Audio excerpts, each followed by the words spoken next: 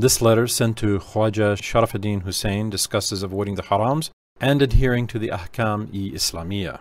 Ya Rabbi, make us know the world as it is and place in our hearts the greatness, the importance of the next world. O my clever son, do not ever fall for the decoration, the ornamentedness of the harams. Do not get deceived by their transient, exhaustible flavors. Be extra careful so that all your actions, thoughts, and behavior are compatible with the Ahkam-e-Islamiyya. Try to live under their lights.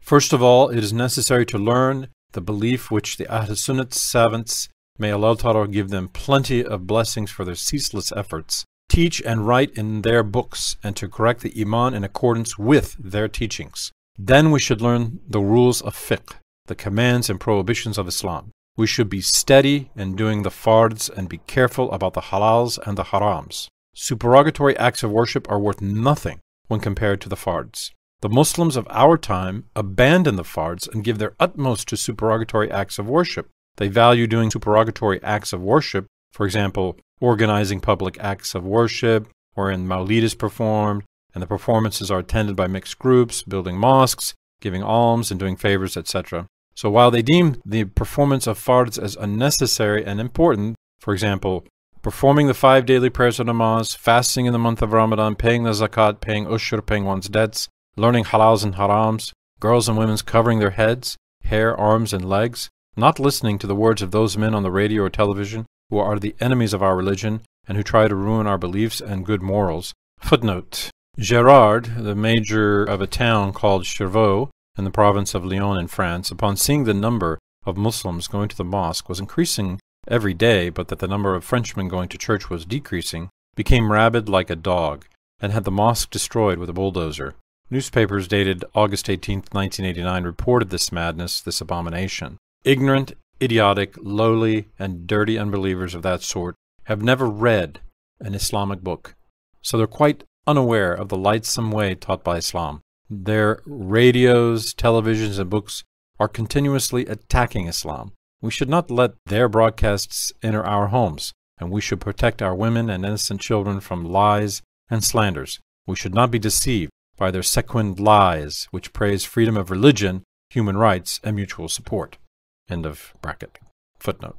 Nevertheless, they do not understand that paying 1 cent of zakat to the proper people declared in the Quran is more blessed than giving thousands of dollars as alms. To pay zakat is to do Allah's command, but alms and favors are mostly intended to earn fame, reverence, and for the sensual desires of the nafs. When one does the fard, hypocrisy or ostentation does not get mixed with the action. But there is a lot of ostentation in supererogatory worships.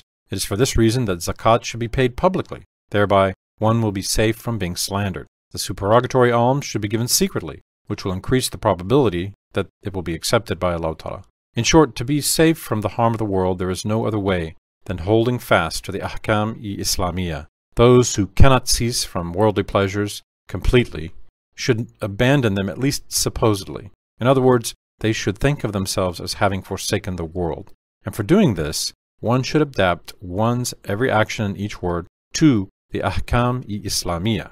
Footnote. Disbelievers and murtads, or people who were born as Muslims owing to their Muslim parents but who became unbelievers afterwards, performing deeds compatible with the Ahkam-e-Islamiyya in order to get some of their desires may be useful for them and cause them to live happily and comfort in the world. Yet it will not give them any benefit in the hereafter, for they have not been honored with Iman, belief. It is necessary to have belief so that one's worships may be accepted, and one may earn rewards for one's good deeds. It is written in Ifsa, the most valuable of worships are those that are fard ayn. After the fards, the most valuable ones are the sunnat prayers of namaz, according to the Shafi madhab, jihad, according to the Hanbali madhab, learning and teaching knowledge, and then jihad, according to the Hanafi and Maliki madhabs.